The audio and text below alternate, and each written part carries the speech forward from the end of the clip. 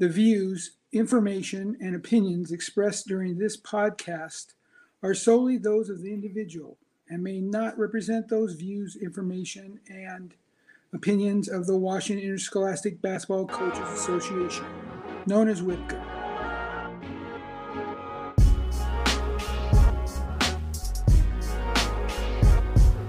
Welcome, everybody, to episode 7 of the WIPCA Coaches Podcast. I'm your host, JC Alexander, head coach down at Mountain View High School in Vancouver, Washington, and I'm here with my other host, Connie Richardson. Connie, how are we doing?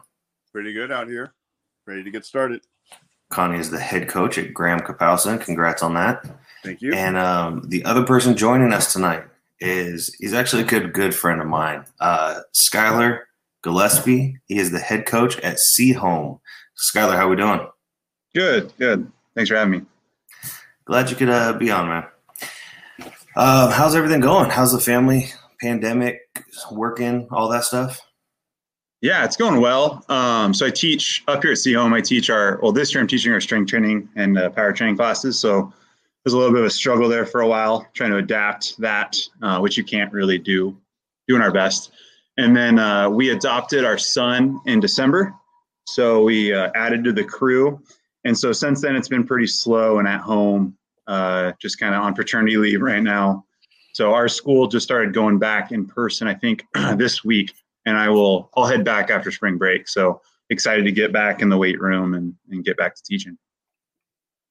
Yeah, it's been a wild time. We're back in. We've been back in for about a month now down here, so it's kind of nice to have some kids and kind of somewhat of normal life stuff going. So, for sure. But hey, man, so you've had a unique journey in coaching. Why don't you go ahead and share that path with us and kind of where you started and where you are now? For sure. Yeah, and feel free to cut me off at any point and follow up with anything I might miss anything. But yeah, I get started pretty quickly for coaching, at least. I coached, I think all of my starts have been very lucky and very kind of out of the blue. So like my first coaching gig as a freshman coach was the first year out of high school. It was in my alma mater, which was Hawkinson High School. And the only reason I got invited to be on the staff was because my buddy, Andrew, who was coaching, wasn't 19. And you legally had to be 19 to coach. He's a young one. So I turned 19 in November, right before the season. He didn't. So they called me up, and I was actually with JC at Clark at the time, but I was just redshirting. And so the coach at the time was really nice enough to let me to do both. And so I redshirted at Clark and then coached the C team at my high school. Like I said, the only reason we got an invite was because he was not 19 yet. So that's kind of how the whole thing started. And kind of from there, it was a series of luck and fortune, I guess. A buddy of mine grew up with Dan Dickow, and then so he invited me to do a couple skills training sessions, which came into needing a 6th grade B team coach, which ended up becoming the A team coach, and then kind of built my resume doing that, and then kind of kept coaching at Hawkinson. I went away for a little bit to community college in Yakima, and then also to WSU Pullman. I was on the phone with a good friend. His name's Luke LeCount. He was the Skyview AD. Now he's the principal, I think, at Thomas Jefferson, I think. But he gave me a call on a random day right before finals and asked if I knew anyone who wanted to coach JV at Hawkinson. I think he knew he was baiting me. And I was like, can't think of anybody. And he's like, do you want to do it? So I just moved home in the middle of the semester and started coaching JV. And then the next year I got the job at Camas. Again, a lot of fortunate events of people vouching for me and people connecting with people that I knew. Coached at Camas for 6 years. And then I moved up to Bellingham with my wife, and where I took an assistant role at Western for a year. We adopted my daughter, kind of found out that my lifestyle didn't really fit with what I needed to be able to do at that level. I wasn't really fulfilling any area of my life in terms of either being a husband, a dad, or a coach. So I kind of had to pick my path. And I chose to go back to high school. Sehome opened up, had a PE job, had a basketball job, worked out, and it's kind of all gone the right way for the right reasons, I guess. So, yeah. Yeah, that's those PE jobs, as I'm fully aware of, don't open up very often. So the fact that you were able to just kind of slide into one at Sehome is pretty nice, and then tag the coaching with it. Yeah. So you were 22, 21 when you got Camus? I think I was hired when I was 21, but my birthday's in November, so shortly after the season, then I turned 22. Yeah. So talk about that, as you're only 4 years older than the seniors you not coached. even. I had a 19-year-old on the team. So talk about that step and that transition as such a young coach. Yeah. I wish there was a transition. There wasn't, and that's probably the problem, right? Like when you don't have a transition and you just jump. It wasn't like I was a seasoned veteran D1 basketball player that had a wealth of experience and knowledge that I was stepping away from the game or playing overseas and coming back. I didn't really have that, right? I went from playing at a community college, coaching JV, coaching varsity. And right when you lay that out, it doesn't really sound right. And that's probably most of my shortcomings were because of that. But so, yeah, like you're coaching and to this day, I still look pretty young, but like the refs are just like, where's your coach at? Right. And so, coaching that age was definitely difficult. And I wish I could give more wisdom of what to do, but I can just give you a lot of wisdom of what not to do. So, but yeah, you can go deeper into that area or whatever you'd like. Hey, who did you guys play for at Clark? Coach Arnold, Mike Arnold. Oh, Coach Arnold. That's a Yeah. good friend of mine, by the way. Yeah, we both played, or JC played. I just redshirted. So, yeah. Just a quick question off script here. Was JC a baller? JC's had old man game before he was an old man. He was yeah. Is this off the script completely? Like we're editing all this. JC's going to edit this however he sees fit. No, we're not. I'm going to make me sound good. Yeah, no, JC was a good basketball. He was always the coach on the court. He just wished he had some knees that worked, or some bones that worked. Those knees are bad. But what was small town Camas like? Yeah, I mean, there were so many great things about it, and there's a lot of bad things about it as well, right? And that's just kind of most of what you see. The highs and the lows, whether you read about it in the newspaper or see it or hear about it as a coach, they're all, I mean, mostly based around truth. But I had the people that impacted my life positively there far outweighed the bad. And I had a great experience with that. We lived downtown Camas, so it was a cool vibe for my wife and I to teach. I taught at Liberty Middle School and then Camas High School, and then to coach in the small town. It was great from that experience. There's a lot of pressure that comes from that. It's a big school in a small community. So there's a lot of pressure to perform, right? And they have a lot of very successful sports programs, and basketball wasn't really one of them. And still to this day isn't probably the one you hear about the most in Camas. But yeah, like a lot of community support. Gym got packed during big games, a lot of fun stuff there. The youth program kind of ran itself. You had a lot of, and that's a huge thing, right? As a head coach, getting somebody to step up and do that. So there was a lot of support, but to whom much is given, much is expected, right? And so that is the weight that falls on your shoulders as a coach in a small town, I think. Hey, what are some of your mentors? Or who are some of your mentors in coaching basketball? Yeah, I think two come to my mind, and they're both from Camas, and it's probably because that's where I had the most of a transition or transformation in who I was as a coach and probably as a person. So two of them, one of them's basketball related and one of them isn't. My AD at the time, when things got rocky for me at Camas, his name is Josh Gibson.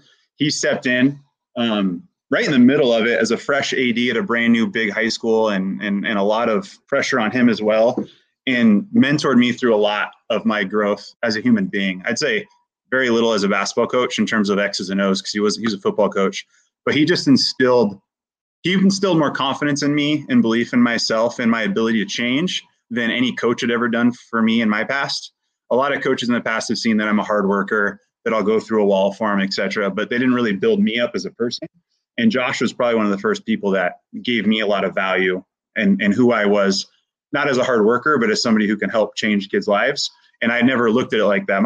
And JC can attest, my whole basketball career was just literally, I'll run through the wall thicker than you will. And there's no question about it. Like if I have to hurt you to get there, I will. Right. And so that led me a long ways, but that didn't translate to coaching. So when you talk about that transition, like I was ramped up and I was the guy that would run through the wall, but that's not always the guy you want coaching you, right? Because there's different types of personalities on the team. And Josh was the first guy that made me believe in myself as a person and that I could change and be better and impact, and that I had a good heart, and I just had to find the right way to show it. So first and foremost, he's the guy that kept me in coaching, and I wouldn't be here without him. And we're still great friends to today, talk all the time. Second one would be Denny Houston, without a doubt.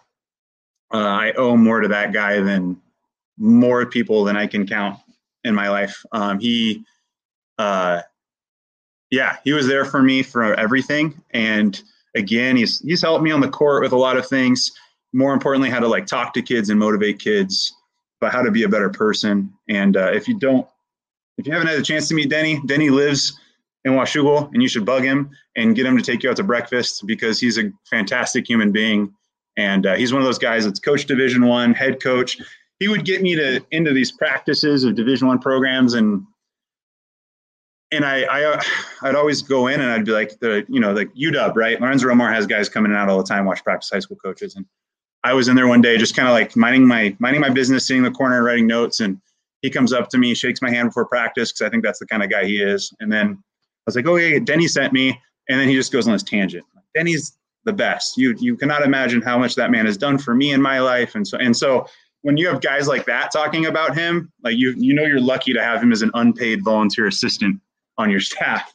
I can't say enough good things. We could talk an hour about Denny, but Denny Houston, and he was at Western before too, Connie. He coached here, and his brother and him played here as well. So, Hey, what is your philosophy as a head coach? Oh, in regards to what? Your program. Yeah, that's a broad one. I don't know. What are I know things you live on that you? Yeah, I know that my coaching and my philosophy and my intention to what details I put at the forefront of my program have changed a lot over the past. I know that as my life has become more balanced, whether that's teaching longer, having kids, being married longer, just developing as a human being, that it's really impacted my coaching. And I'm definitely not the hoop junkie that I probably was once upon a time. Like I was out at every single youth event and all that stuff. And I'm definitely more selective with my time, but I think it's made me a better rounded person. I guess I'm circling back to, like I want my team to understand what it feels like to earn what they're given or to what they take. I want them to know what it feels like to have humility, but also to be hungry.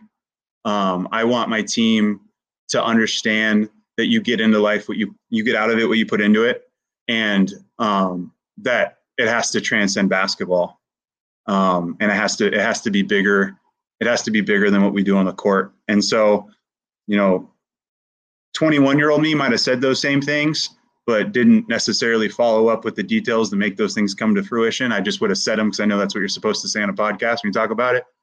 But I think now, the way I've balanced my life, I think those things come to fruition. Like they come to the forefront of my mind. Like I take time to do those little things, and that's only because I've watched other. Like for example, when I was at UW watching Lorenzo Romar, Abdul Gotti threw a lob, some big guy that they had at the time. He's huge, like 7-something, and he messed it up, botched it, went through his hands, clanked it, and he just started cussing him, screaming at him, and then I don't know if he was upset with him. And then Lorenzo pulls him over and he goes like, hey man, like he just took the time to mentor him. He's like, that's not going to get that guy to get any better. Now he's going to be scared to catch that ball, right? Like you got to build him up. And I just watching those things, right? Those little nuggets really started to shift my perspective on like, hey man, like I would have yelled at him too. Like that's the kind of guy I was, full steam ahead.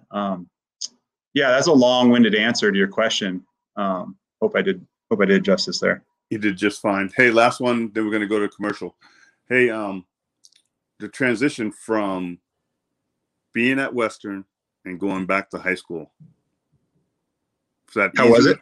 How was it? Super easy for me because it was only 1 year. And it was like 6. I actually felt more comfortable. I wanted to go to Western for a lot of reasons. The number one secret that I don't know if I've told anyone is that when I started my head coaching job at Camas, I had a group of 6th graders at the time that were pretty good. JC, you probably remember, it was like Jake's class and Alex and Brandon. And I knew I wanted to coach them through their senior year. But I promised, my wife said, I'm literally not going to marry you if you're telling me I'm spending the rest of my life in Camas. Because she's like a wanderer. She likes to get out and explore. She's like, I'm not going to just stay in one. I'm 20 years old. I'm not going to. She's like, in 6 years, you have to move. And I said, all right. And I didn't actually think she'd remember. But that last year, Jake's senior year, she goes, when are we moving? So I'm looking at either going to, we had an apartment in Austin, Texas with a down payment for it. And we were just going to go down there and live and teach and whatever. And then I started talking to Trevor, and he got me excited about going up there. And Coach Dominguez was nice enough to let me come up. And Denny was a big part of that. So for me, that opportunity to go to Western was like a learning curve. I never played at that level. It was just, for me, it was like, we got to go on a plane to a game. That's really neat. Like, you know what I mean? Like, it was just all about learning. And the more I was there, the more I realized, like, man, if I want to take this deeper, I got to sell my soul to it. And I wasn't really able to do that with where I was at in my life. And so, so transitioning back to high school, it felt natural. I had my daughter. I was gone all the time, either having to recruit or travel. And so for me, I think it was honestly a sense of relief that I kind of knew where my path was going to take me in the high school level. And I knew my commitment level, and I knew I could balance my family life with it as well. So, and I got the PE job too, like JC said, which was like a golden ticket, it felt like. So, yeah. Well, let's go ahead and take our first time out and talk about our first sponsor, Bauden. WIBCO would like to thank Bauden for being the official game ball and supporter of Washington Interscholastic Basketball Association for more than a decade. Bauden is committed to developing and producing the highest quality products in sports and is driven by what is right for athletes. A Washington family-owned company that supports basketball in their backyard. Bauden, perform better. All right, so you kind of spoke on it a little bit. You just kind of touched and said youth program, and that you had that good 6th grade group with, Jake and Trevor and all them. But what does your youth program look like as the head varsity coach? How are you installing and implementing, forming teams, all that stuff? Yeah, so I'm in a much different community now. I'm in a much different community now with different orientation, like different goals for their athletic programs and kind of a more inclusive environment. So it's not as easy when you share, like, right? You have multiple high schools in your district. It's hard. How do you form teams without feeling like you're scalping, right? From other, or like, what do you do with the kid who shows up from school X? It's not your school. Do I let him play my team? How does that look? So at Camas, I got to give honestly a lot of the props to Coach Pruniger before I came. Like, he had it set up. I felt like we did improve on it, but that's the goal, right? You set something up for someone else to improve upon. So Coach Pruniger set it up with the Camas Select team, and then there was a group of parents that I kind of adopted as the coach that were willing to kind of show me what they did and then build on it. I would say it's a hard balance between, are you trying to create a more competitive program?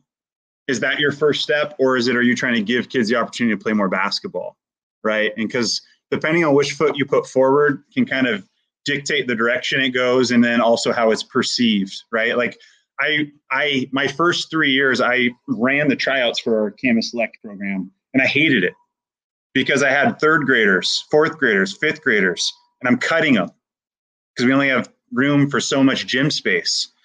And I'm like, here's your head coach cutting a kid. That looks awful. Like, you know what I mean? Like, it felt bad to me. It felt bad to them. Like, this kid's going to grow and be 7'5" and transfer. Just watch, because he got mad at me. But like, it just didn't feel right. So like, that was a big, looking back on it, there's certain things that you don't delegate enough when you're younger, and you learn to let go as you get older. And that was one of them that I should have totally delegated. But from the perspective of like giving kids a chance to play basketball, I think youth programs and all that, we did clinics on the weekends. We try to bring kids into the locker rooms before games. We try to make it inclusive, and being in a one high school town made that possible, because I never had to worry about how that was perceived to any other high schools in the area, because they were our kids. That becomes much more difficult in the situation I'm in now. We have Bellingham, we have Squalicum, and we have Sehome all in the same district, and it's a very tight school district. So what we do has to be much more like open-ended to everybody, and we have to advertise it that way. So it's less like Sehome basketball, more like here's a Bellingham opportunity at Sehome or at Bellingham or at Squalicum. I would say that the youth programs up here that succeed are the Lindens, the Linden Christians, even like the Meridians and Bakers and Burlington Edisons, because they're out in the county and they're one high school towns for the most part. So yeah, I'm kind of feeling the backlash on the other end now, being in a multiple high school district. Yeah, that multiple high school district. I mean, you were down here and we have 4 all within 10 minutes of each other. Yeah. And so that definitely makes it tough. One of the hardest things I think as a head coach is, especially in more certain areas, more so than other schools or areas, is the parents. How did you deal with the parents? What was your kind of take and, philosophy with parents in the program? Yeah, it's definitely changed. I think it probably changes for all of us all the time for multiple reasons, whether it's our wishes, our athletic director's wishes, kind of the direction of our society, right? Things have just changed. And then obviously your demographics and economic, where you live is going to dictate that involvement and what it looks like, right? Like I said, at Camas, you have great support, right? And you have great fundraising and great financial support and all that stuff. And then with that comes a lot of involved parents that kind of want to have their opinion on things, right? And then on the backside, you might have a school that has 0 parent problems, but also when you pick up the phone for a fundraiser, no one answers. And so, and I know that maybe at some of your previous schools, JC, that could have been, I don't want to allude to anything, but that could have been the case, right? You've been in multiple high schools, could have seen that difference too. So I'm kind of in a nice in between now at Sehome where there's a lot of support, there's a lot of involvement in the community, but it's definitely, I didn't realize that it's definitely a breath, like an ease of breath compared to what it was potentially at Camas. How do I deal with parents? I mean, in a perfect world, I think we'd all say that players advocate for themselves and you can communicate with the player and then that goes home and that's translated perfectly to the parent and everything's nice and clear. But I think my breakthrough was just definitely realizing like not every parent that approaches me was my enemy, especially going through a rough phase early in my career where I felt very attacked. Then I kind of felt like I put up these walls and I didn't want anyone inside that wall because then they were going to use something I said against me.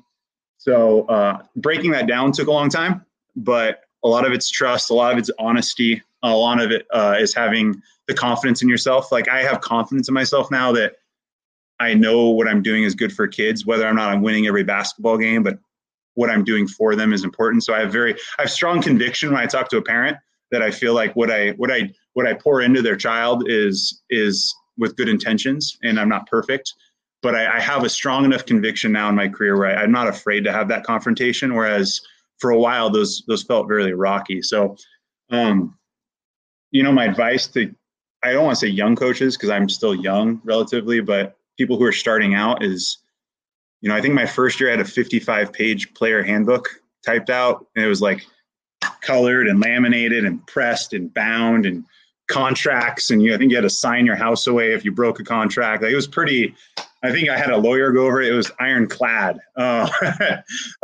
then I just really found, I was like, man, and this was like, I was early in my, I hadn't even been a teacher yet when I became a head coach.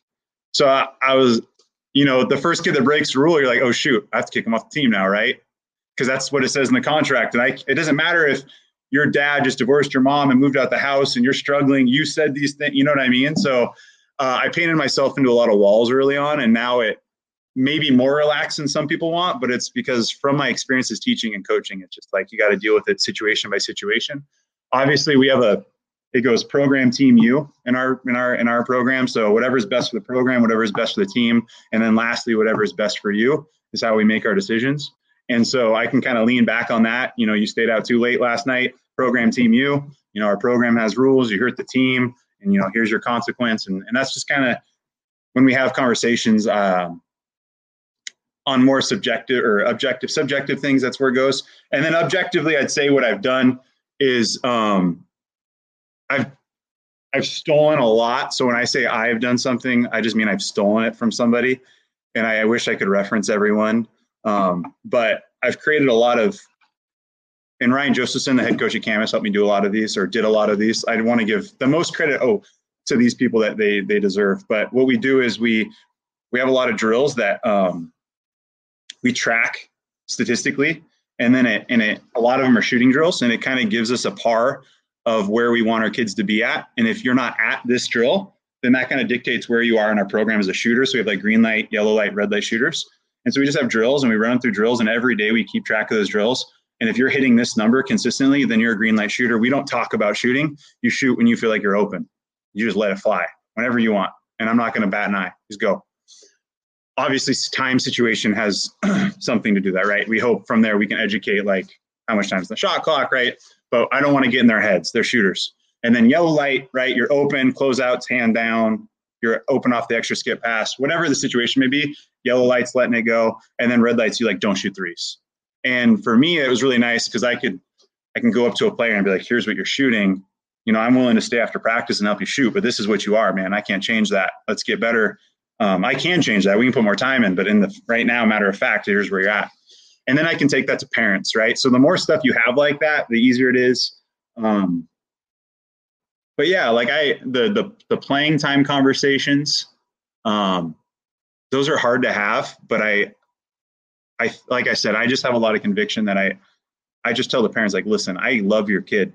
Like, I spend more time with this kid than my kid during the season. Like, I love them. I care about them. And if all that you think, if the only reflection of that love to you is whether your kid plays or not, it's like, we don't have a very good relationship. And I was like, I understand as a parent, you want to see your kid succeed. You want to see your kid have a chance. You want to see your kid have the opportunity to play in front of grandma who's coming from out of town and play in front of their brother who goes to college or grad. I get those things, but we have a philosophy that we're trying to strive for is program team you. And I can't put your son above that just because of, those reasons. And I'm really sorry, but I love your kid and I hope you know that. And I hope they know that, more importantly. And if that's not the case, then our conversation should probably be about something other than playing time. But yeah, playing time seems to be the big one. And I think I can say that with enough conviction now that, parents can choose to then go to your AD and complain about playing time or take it for face value. So, yeah. So for the record, I just stole program team U. Just want you to know. Oh, that's fine. You see Yeah. it on the t-shirt. I don't know. I know I stole it because I'm not very smart. So I know I stole it. I just don't know who I stole that one from. But yeah, it's just kind of like, it's a nice little funnel, right? I guess that's what it is. Yep. Yeah. Hey, so talk about some of the assistant coaches you've had on your staff. Yeah. Denny, obviously, again, we can talk about him forever. If you're in Southwest Washington, you can send me an email, like skyler.gillispie@gmail.com, and I will get you Denny's information, and you need to email him and take him out to lunch because he is a gem of a person and a gem of a coach, like hidden in Southwest Washington. And you got to get him talking because he's very humble, but he's one of the most amazing human beings, with head coach at assistant coach at Stanford, UW, Washington State, head coach at Western, head coach, he's going to kill me, Wyoming, I think. Just an amazing person to pick your brain from, or pick his brain. So that's one. The head coach at Camas right now, Ryan Josephson, is probably, it's unfortunate because I know what it's like to have to deal with like a perception of who you are. And then like, basically the only way I can change my perception of you is if we have a conversation. And if you're not willing to have that conversation, you're going to believe about me what you want to believe about me. And I've learned to have to put my head at night and not worry about changing your mind. And so the reason I say that is there's a lot of perceptions. I think all the coaches that I know, especially up here, our league is amazing, are just good dudes trying to make a difference. And sometimes we're not steered in the right direction and we make mistakes. And I'm so much a part of that. But my reason is saying that is Ryan is one of the hardest working coaches I've ever met in my entire life. And I say that from like my year of grinding at Western and getting every assistant's number that I could possibly get, texting them, calling them, writing them handwritten letters, following up with every single person in networking because I thought I wanted to do that. I can tell you that man works circles around me. And my wife would just be like, during basketball season, you're married to Ryan. You're not married to me, because we're texting at 11:30, 11:45 at night. Are you watching film? Yeah, I'm watching. Get to clip number 52. Check that. Ryan is, and he's another guy that's super humble, but he like does the note taking. I don't know if I'm supposed to say this for a championship sports, their instructional videos. So he's seen all of them. Like literally, you could quiz that man on anything under the sun about basketball, and he has an answer for you. He texted me the other day and goes, "Yeah, I was just on the phone with a G League head coach, and we were going over their matchup zone." And I'm just like, "How'd you get home?" He's like, I email them until they don't answer me, or they tell me to stop emailing them back, and then they answer me, and then we talk on the phone or we Zoom.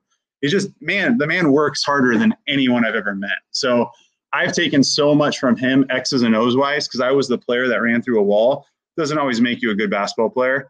He taught me a lot about the game that I wish I knew when I was playing, because I probably would have been a lot better.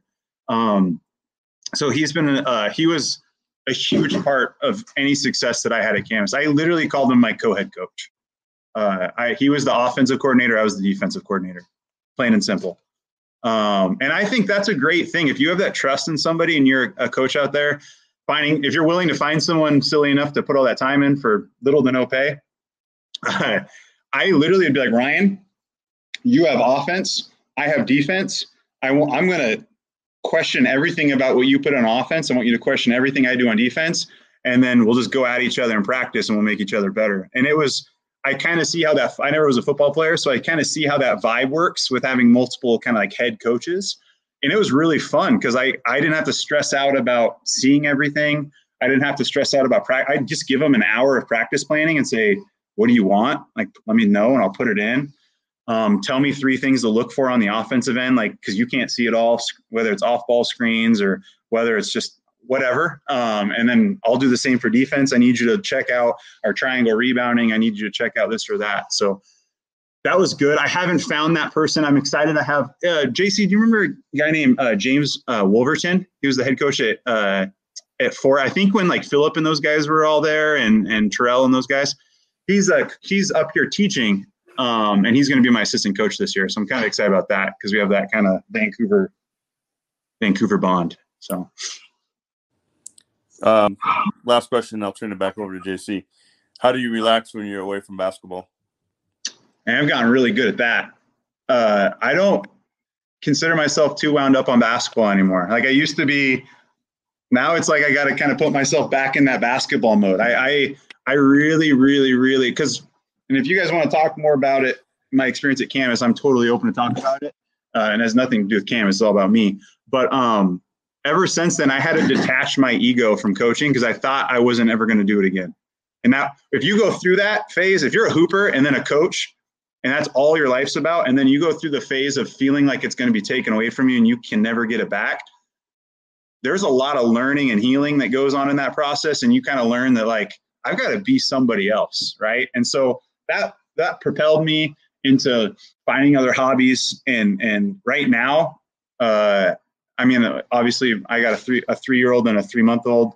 We got a garden, we got goats, we got bees, chickens. I got my tractor. We're taking care of the land, but I do jujitsu a lot, which is super good for my mental health and just get exercise in, which is super important at our age. I think coaches don't take care of their bodies very well as we get older. So that stuff's been important too. So yeah, I really encourage you. I guess if you're young and you're trying to grind, you got to put that time in. But to me, the squeeze wasn't worth the juice at a certain point. And I want to raise my kids and I want to be at home and I want to be present and I want to be a good husband. So those were kind of what drove me to balance my life out a little bit more than when I was 20 years old, living by myself, just grinding after it, so. No, I think those are good points. As a young coach starting out myself, I mean, I just wanted to be in the gym and I wanted to watch this and I wanted to do that. And then you have a child come into the picture and then there's a marriage that comes into the picture and kind of what's important in life changes as you get older. And you do you do a better job of delegating or you just kind of disappear in general. And good coaches delegate, to those assistants and have those people that can do the stuff next to them. Let's jump into our second timeout. And the Tulalip tribe.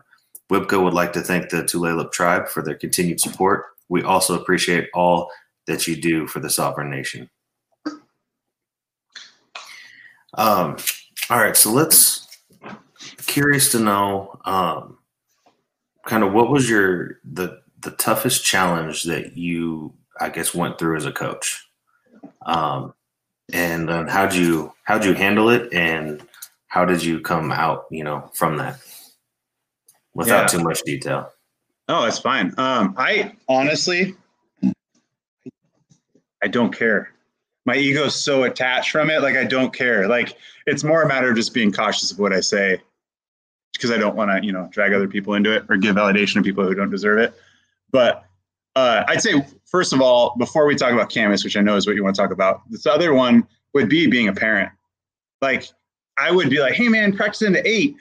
All right, if you want to grind, I'll stay here for another 45 minutes to put up shots. And now it's like practice ends at 7:30 because I want to be home at 7:40 to sing my daughter goodnight songs. Like, because like if my tombstone, if it says like Skyler Gillispie, basketball coach, dad, like, I've failed. Like, if the first thing it doesn't say is dad, like I feel like the other stuff was useless. I love my kids. I truly love my kids that I coach, but it's like, I want to raise my kids and I want that to be felt. So I'd say, and I think that I say that first because I'm sure that resonates with a lot of men and women that are coaching, that being a parent or being a mom or dad or whatever role that may be, guardian, is probably the hardest challenge. And being a good husband, your wife or husband kind of signs up for it a little bit in a sense. Your kids don't sign up for it. You know what I mean? Your kids are kind of along for the ride. So involving them, which is another thing Denny has helped me out with so much. But so my definitely biggest challenge as a coach was early on when I was young at Camus. And a lot of it I can say now looking back was brought on by myself. Like, a phrase that someone told me one time was like, not give them ammunition. I just gave people a lot of ammunition. I was doing things that like a 40-year vet would do, right? Because they know that their job's secure. And I was 21. And so when you're 21, you have a target on your back. Like, I think I was so caught up in the middle of it, I didn't really even understand what it was like, what it meant to be a 21-year-old head coach. Like, I was so focused on being good at it, I didn't realize, like, this is a really silly concept right now, buddy. Like, you're already starting 5 feet back from the rest of the crew, 20 feet back from the rest of the crew. So at Camus, for those who aren't familiar, which I'm assuming most of you are, because why would you be? I got into a lot of trouble where I was, almost fired and let go. And it got pretty escalated in terms of like the newspaper coverage, cameras, news in the morning, all that stuff. And it really, like, it was hard to deal with. And you see it a lot more commonly now, right? Coach gets fired, blah, blah, blah. You see it in all the newspapers, everything. But I felt like at the time that was, to me at least, pretty newsworthy or new. But I think when I peeled back the layers more and more, like, Josh is the guy who caught me through all this, was just like, man, the kids don't feel like you care about them. They don't feel like you love them. And I was like, I'm here every day. I'm here putting all this time in. I care about them. I want to win. Right. And that was like a big step for me. I was like, okay, but like, tell me how you showed them you cared about them. And I was like, well, I mean, I'm here. You know what I mean? I kept going back to like, I'm here, I'm grinding, I want to win. And just that simple question of like, how do the kids know you love them? I was like, man, like, I haven't built the rapport with them to be a hard ass with them. Right. Like, I haven't built that rapport to be on them all the time. And so I kind of came in way too hot. Right. And then I didn't think I'm 3 years older than these guys. Right. And so that kind of led to me having to reevaluate why I was coaching. Am I coaching? I told myself I was coaching because I wanted to help kids, but when it got brought to the forefront, it definitely felt like my ego about winning was more important to me at the time. And so coming to terms with that was really important. I don't know. I mean, ask a follow-up question for that, and I'd be more than happy to dive into it more. No, I think it was a great answer. Yeah. No, I think you did that answer justice. That did that question. All right, so you are conducting your practice, right? You're coming up with a practice plan, and you're looking through the drill book and whatnot, whatever you want to put in. What are the 2 drills you're going to go to on a daily basis? Your 2 favorite. Yeah, I was going to say favorite might be a better answer.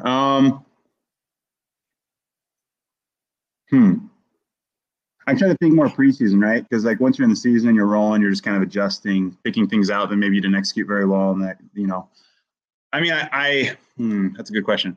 Our shooting stuff isn't my favorite. We do it every single day because it's a metric we use. So every single day it's a part of our stuff, but I wouldn't name, I mean, they're really solid. I have a lot of faith in them. I like to think we've had good shooting teams. I'd like to think that I've made kids who other people look at and be like, who's that dork? And made them good shooters and made them feel confident, right? Because we all know what it feels like to play for that coach that makes you feel like you're a dude.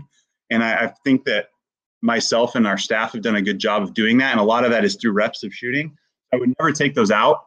But, geez, you got me. I haven't made a practice plan in how long COVID here. I like things that break down our defensive closeouts. So, I feel like when you ask that question, everyone stretches for something new that no one's heard of, but it comes down to like the basic thing. So we do a Vegas closeout drill where there's 3 lines on the baseline, 3 dudes around the key. You throw the ball around the potato, like around the horn. So baseline throws it to center, opposite baseline throws it to wing, top thing. And as you do that, you're closing out to the guy opposite of you. So closing out far side, middle guy is closing out. But what I like about that drill is I'll take that drill, whether it's 3 or 4 dudes, and I'll just take whatever actions our opponent run. So whether they're running off-ball screens, whether they're running split screens, whether they're running dribble handoffs, whether they're a ball screen-heavy team, a stagger-heavy screen, and we'll just input that action as like a have-to thing. So we're just constantly drilling that action over and over and how we're going to scout it and how we're going to run it. So I like that drill because it can help you day 1 learning how to close out. It can help you day 50 learning how to close out, but it can also help you can tweak and you can put pieces. So when I scout opponents, I feel like that's one of my strengths. Like I really have a good grasp of what our opponent's going to do. The one time I was ever able to beat Blake at Union, and when I say I mean my basketball players, I had little to nothing to do with it. It was because he's calling out plays and I'm literally like repeating, they're going to go to the elbow. He's going to backside cut. Stay away. And like our kids bought into it. And like the same thing happened multiple times. But I think if you try to teach kids, my kids have a hard enough time learning our playbook. If I try to teach them someone else's playbook, it's way over that. Even in college, right? Even at Western, that's hard to do, right? Even at that level of guys, it's hard to expect them on Tuesday to know XYZ playbook on Friday. So we just take the actions out, right? I dissect them into actions and then we rep those actions. And I just hope that muscle memory kicks in when the ball gets rolled out, that they kind of see it coming and can be one step ahead. So that'd be one. And then one I liked in high school, it's super simple. We just call it warrior drill. It's kind of like a half to full. In the half court, if you get to stop, whether it's a turnover, a live turnover, or a rebound, you go the other direction, you get a point for the stop. You go the other way, you get a point if you make the basket on the other end. When you get to the other end, you've earned the right to stay on defense since you got to stop. You go again. If the other team scores on you in the half court, they get to play defense. We just go to 7. And I just like it because it just gets brutal. Like it just puts so much emphasis on that stop. You have to earn the right to play defense. And once you're on defense, you just want to stay. Like it gets kids like you have to win the drill through defense. And nothing fancy about it, but I'm all about maximizing competitiveness and just getting dudes to get after it. So I try to cut out the fluff and get to whatever can get our guys competing. So I have 3 questions, probably 3 quick ones. Yeah. You ready? Pack line, you're a defensive guy. Pack line or force and sideline, baseline? Ooh, 2 years ago, middle. I'm all sideline now. All sideline. Or baseline. We sideline the ball. We don't call it baseline because I don't want the ball to go to baseline. We just try to sideline it, right? But yeah, we're forcing what you would say baseline. Okay. Your final 4 picks. I have a newborn, and I have a lot of projects. I haven't even watched a college basketball game this year. Okay. I don't even know the tournament was on. Is it started? Did it start? Yeah, we're in the. Dude, if I asked to watch basketball right now, oh man, I might as well sign my own divorce papers. Okay. I don't. Who's in it? Who's good? I heard Illinois is good. Are they good? Let's not worry about it right now. We can catch it. I don't want to get you in trouble. Your wife might hear this podcast and hear you talking about. Yeah, she's fine. I honestly I detach myself, man. I try to study and learn and read and make myself a better person, but I just don't. Yeah, it's embarrassing to say that on here. But I'm gonna let her know. What are you reading right now? Are my Cougs in? Are my Cougs in it? No, come on. No, this might be crazy. Come on. Oh, is anyone in the Pac-12 in it? Oh, USC, Colorado, Oregon State. Oregon State. I actually back to reading. I actually just went back And I was reading a couple. I can't remember the name of which John Wynn. I have a bunch of them. I was reading one of the John Wynn books. I love Gordon, the Energy Bus, the Carpenter. Book. That stuff's. I've revisited that. Lately, I've been reading books outside of coaching, but like I am pretty big into like my balance in my life and my bettering my own self, and then I'm a better coach. So I read a lot of stuff outside of just coaching. I just read I read a lot on the jiu-jitsu side of things for like mental discipline, because I think that that's good for me, that I can exercise and practice those things. But yeah, like I feel really stupid that I don't know who's in the tournament. I saw someone post something on Twitter about it. I got off all social media, so I don't know what's going on. So sorry. My last question. You're taking your wife out to dinner. Where are you going? Oh, good question. We snuck away the first time since we've had our son the other night. We went to an Italian restaurant. My wife would only allow me really to take her to sushi, though, if it's an option. So I don't really have a choice. Okay. I love sushi, and she loves sushi, so it's our go-to place. But up here, I don't know if you guys have ever been to Bellingham. Has Blake been on the podcast? He'll tell you that Coconut Kenny's will be his last meal if he ever gets to choose one. So that's a good sandwich shop up here. But yeah, we're going sushi, I'd say. Okay. Hey, thank you for coming on and hanging out with us for about an hour. Appreciate you. For sure. And like I said, like I'm still fairly young. I'm 32 or whatever, and I think that's what I am, 32. And I don't know, 10th year, I think, 9th, 10th year, something like that. And if I can help anyone, like I'm an open book. If there's something that someone has questions about, like I said, I would say in the coaching game and then kind of in life that perception is not reality, right? You're gonna have opportunities to hear things about people and take advantage of things. And I would say have a conversation with people, get to know them. It's where you're going to learn the most. I think our society needs to hear that right now, regardless of what it's about. Conversations, what moves progress. And I think reaching out to other coaches and just opening yourself up and being vulnerable and not acting like you know everything is a super powerful tool that I think we all need to embrace. So, Skyler, you want to give out your email address one more time, or? Yeah, it's my first name, Skyler .Gillispie, GILLISPIE @gmail.com. And yeah, like I said, open book. Feel free to send me an email if you'd like, or if there's anything I can pass along or anything you heard. So touching back, I remember that, like, I was part of that game, but the game that you guys, when you were at Camas, you guys beat Union, and I literally, like, you guys are, Union and Camas are 2 minutes apart from each other, and so it's a huge rivalry, West Camas, East Camas, and I remember that game because it was huge, and Union was untouchable, and they go for 2 minutes up the road and get beat by Camas, and so I remember that one. That team didn't get to go to state that I had, and I felt like if Jake played, we would have been a state-worthy team. So that was kind of like our moment that year. Unfortunately, I wish it would have been more, but that was a good memory to have. So who's the best coach? Last question here. Who's the best coach that you've coached against? Man, that's so hard. I've coached against so many good coaches that have bad teams, that if they had the right team.